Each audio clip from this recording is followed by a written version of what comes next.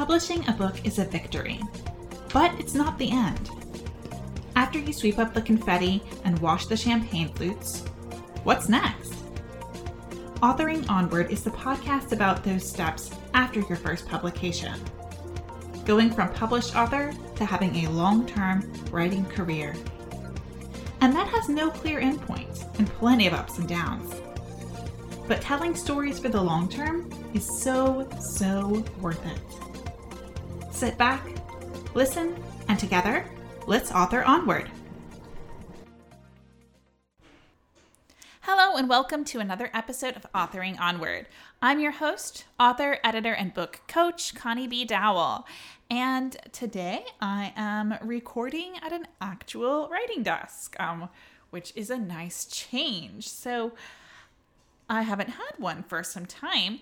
My husband's been helping to clear out his grandmother's house for the past couple of months since she passed this winter. And one of the furniture items that he brought back last night was a writing desk. So if it's a little bit echoey, it's because I am currently in kind of temporary housing for this desk until I rearrange our room and place it where it will go against the window. But for now, this is where the desk is. So this is where I'm recording.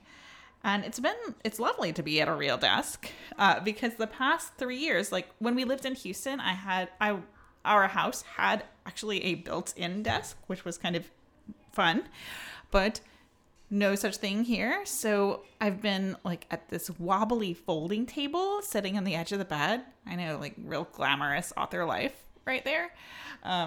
Or I've been at what was supposed to be my solution, a treadmill desk. And the treadmill part worked great, but the desk part, not so much. It was just a little bit too low for me. So I'm like craning my head down the whole time, which is not so great for your neck. And then I would end up not using the treadmill desk at all and just moving to the wobbly folding table because it was less painful. But now I am at a real desk. Hooray! So celebrating the little things today. Little things like being at a desk. But today's episode is all about some things that, unlike things like desks, which are working, things that didn't work. I know I've had a lot of tips episodes in this podcast about things that are working for me or things that you might want to try in your author craft or your author business. But today is more business focused, and it's about 7 things that did not work for me in my author business. Now, that's not to say it won't work for you, because everyone is different and everyone's books are different, everyone's career path is different, everyone's author business is different. But hopefully by hearing some of the things that didn't work for me, you'll be able to make an informed decision about whether those things will work for you or not. So, the first thing that did not work for me in my author business, and it's a really common step for a lot of newer authors to take, which is pretending like my books were for everyone. We all wish that our books would be in every household and be for every reader, but they're not going to. And I would say this is almost universally not going to work for every author. And because when you try to be for everyone, if you try to promote your books to anyone who likes to read, then you kind of end up with this really scattered, confused marketing message.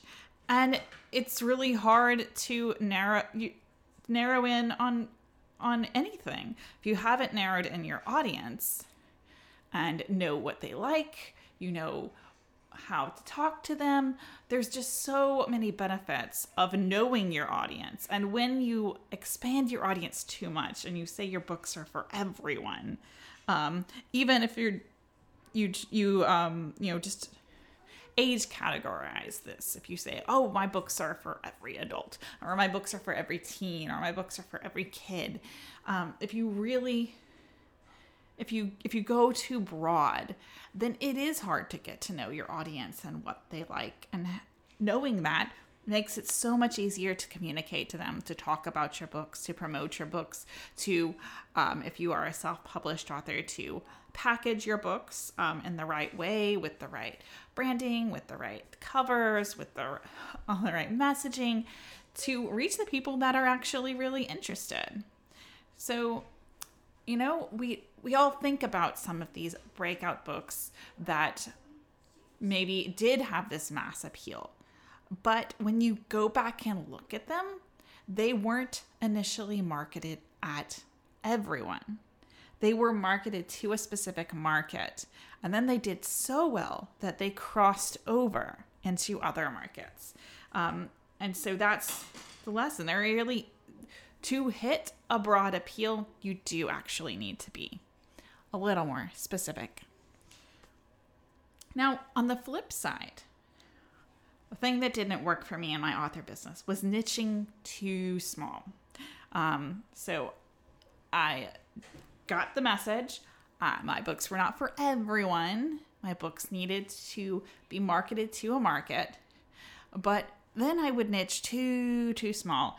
Okay, so just for people who like, I get it. I need to market to people who like mysteries. I need to niche down. So niche down to historical mysteries, niche down to historical mysteries from this particular time period, niche down to historical mysteries with queer protagonists. But you know what? People who like cozy mysteries or historical mysteries, that really was as far niche down as I needed to be. And I could play up the other elements in my marketing as well, because people are interested in those kinds of things. I could talk about the time period in which my books are set. I could talk about my queer characters and queer history, and those were all really lovely, but I didn't need to hyper focus on the niche down and not embrace a vibrant category of books that were selling really well, where my books would fit quite nicely. So it is a tough balance to achieve, but this tends to be the other direction. If you realize that you are trying to be for everyone, you might course correct and swing that pendulum too far in the opposite direction. And that's perfectly normal. Just try to get it back toward that sweet spot where you are niching down in a category that is large enough that you are going to sell some books. And you can play up those interesting, very niche or really unique elements of your books, because people who like books in that broader category will probably be interested in that. All right, so let's move on to number 3 on the things that did not work for my author business. I really took a long time to realize that this was what I was doing and why things weren't working the way I wanted them to, is not understanding the difference between indie and traditional markets. I thought I had really researched well, and I understood where my books would be placed and what kind of comp titles, comparative titles, if you're not familiar with that term, comparative titles that I could appeal to. The people who like these books would like my books. I thought I really understood that because if y'all have been listening for a while, you might know that I initially marketed my historical series as historical YA. So historical YA mystery, and I knew a number of other historical YAs that I could compare it to. I knew other historical YAs with which were truly mysteries or had mystery components, and I knew it was a smaller genre or a smaller subgenre, but that it was one with a lot of great stuff I was really excited about. But I did not understand the difference between indie and the traditional markets. All the books that I was comparing my books to, all the books and authors' careers that I was trying to be like, they were all traditionally published.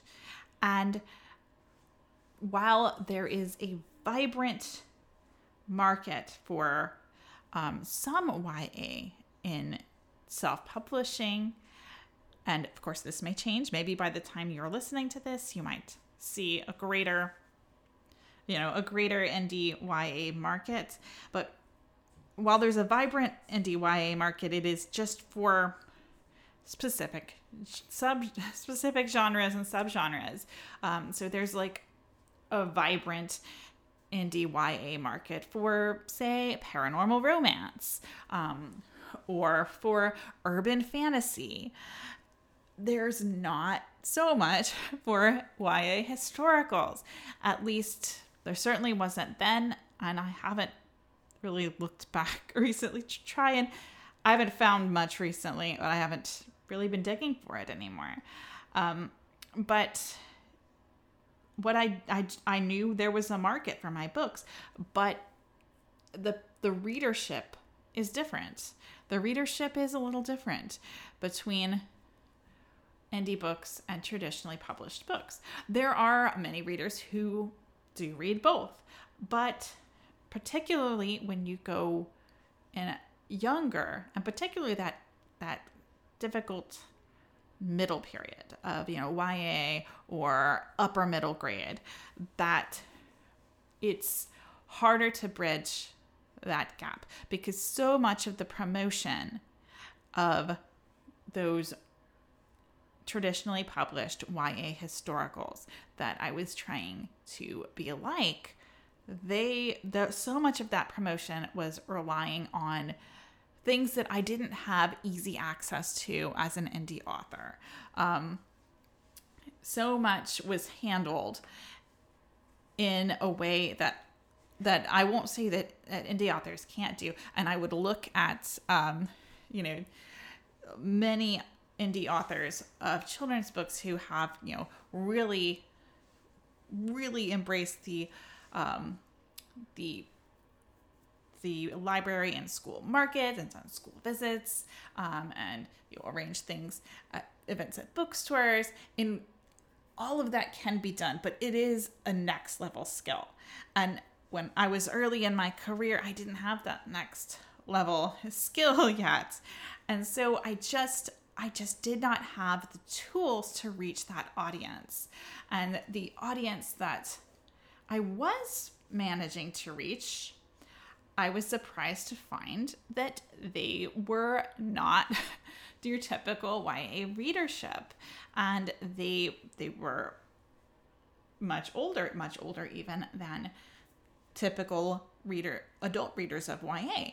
And in fact, they were all interested in cozy mysteries. And that's why I chose to kind of pivot the packaging and marketing my books, and the characters aged up just a little bit.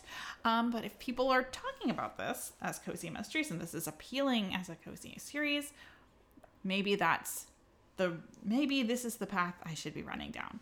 So if you're having some trouble, if you think you're doing all the right things, if you think you're analyzing the marketplace and you're just not quite hitting what you want, maybe take a step back and look at the books that you are emulating. Look at the authors you're emulating. Are they exclusively or primarily traditionally published, or are they exclusively or primarily indie published? And what kinds of marketing tactics are they doing? What kinds of tools are they doing what kind of tools are they using to get the word out? And is that a step that you're doing? Is that a step you could do? Is that a step that's really maybe more difficult or a next level step for you? So that was a big misstep for me in my author business. So let's move on to number four, and things that didn't work for my author business. And this is a real tough one. Thing that didn't work was saying yes to absolutely every publicity or marketing opportunity that came my way. And it's tough because in the beginning of your career, you really need to get some momentum going, and you probably are going to find yourself saying yes to almost everything that comes your way. But eventually, you need to learn how to turn off that automatic yes, to not only manage your time, but also evaluate the effectiveness of these opportunities. Because, say you want to say yes to like every single event, every single podcast, every single whatever. But if your market isn't really there, then you're just kind of using your time and your energy, but you're probably not really increasing your sales or your reach. And I have done this. I've, done interviews or appeared on podcasts and done other events and stuff that, it made me feel good that I got to do that event. But I kind of knew at the end of the day, this is not going to help me sell books, or this is not going to help me in my editing business. It's just kind of there because it just didn't have the audience that either of the audiences that I needed, which was readers, specifically of mystery and cozy or otherwise, or authors and writers. It just kind of didn't hit either of those markets very much. So it's a skill that you learn along the way, but I know I definitely wasted a good bit of my time saying yes to every little thing just because I was so glad to be asked. And eventually you might start out doing a lot of things that aren't super targeted just to get that experience under your belt, but eventually you have to be a bit more choosy. All right, next thing that did not work in my author business was just tossing money at the problem. When I was new, I knew I needed to market. This was like super early. It was 2014 when I first published. And there wasn't as much out there as there is today about learning how to market. And I kept reading and reading and reading about self-publishing. And everyone said, don't forget the marketing. Remember, you need to market. You go ahead and market. And I was going, okay, how? So there just wasn't as much information out there, or I didn't know where to find it. But I did know about things like blog tours or promotion companies. And so I threw some money at the problem.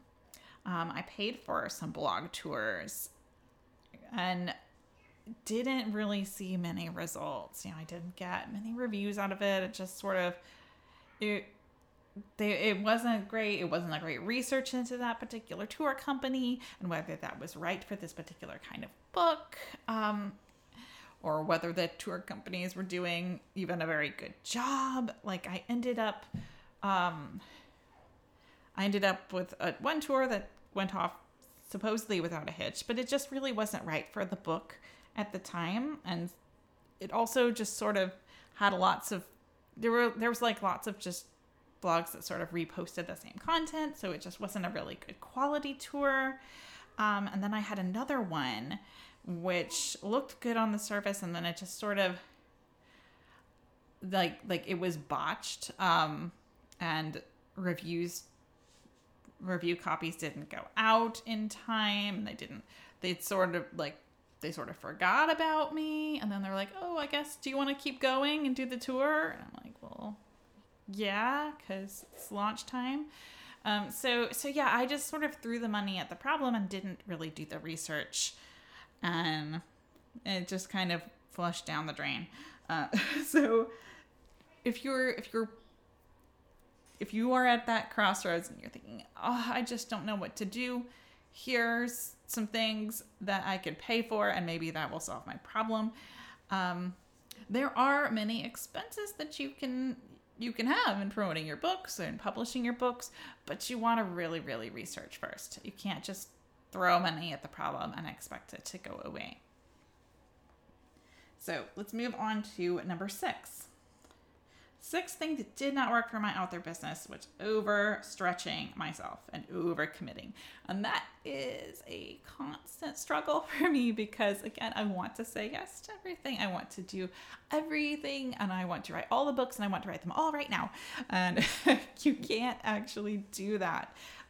So that is still a struggle for me to not overstretch myself. So, take some time when you are planning out your upcoming schedule to leave some white space.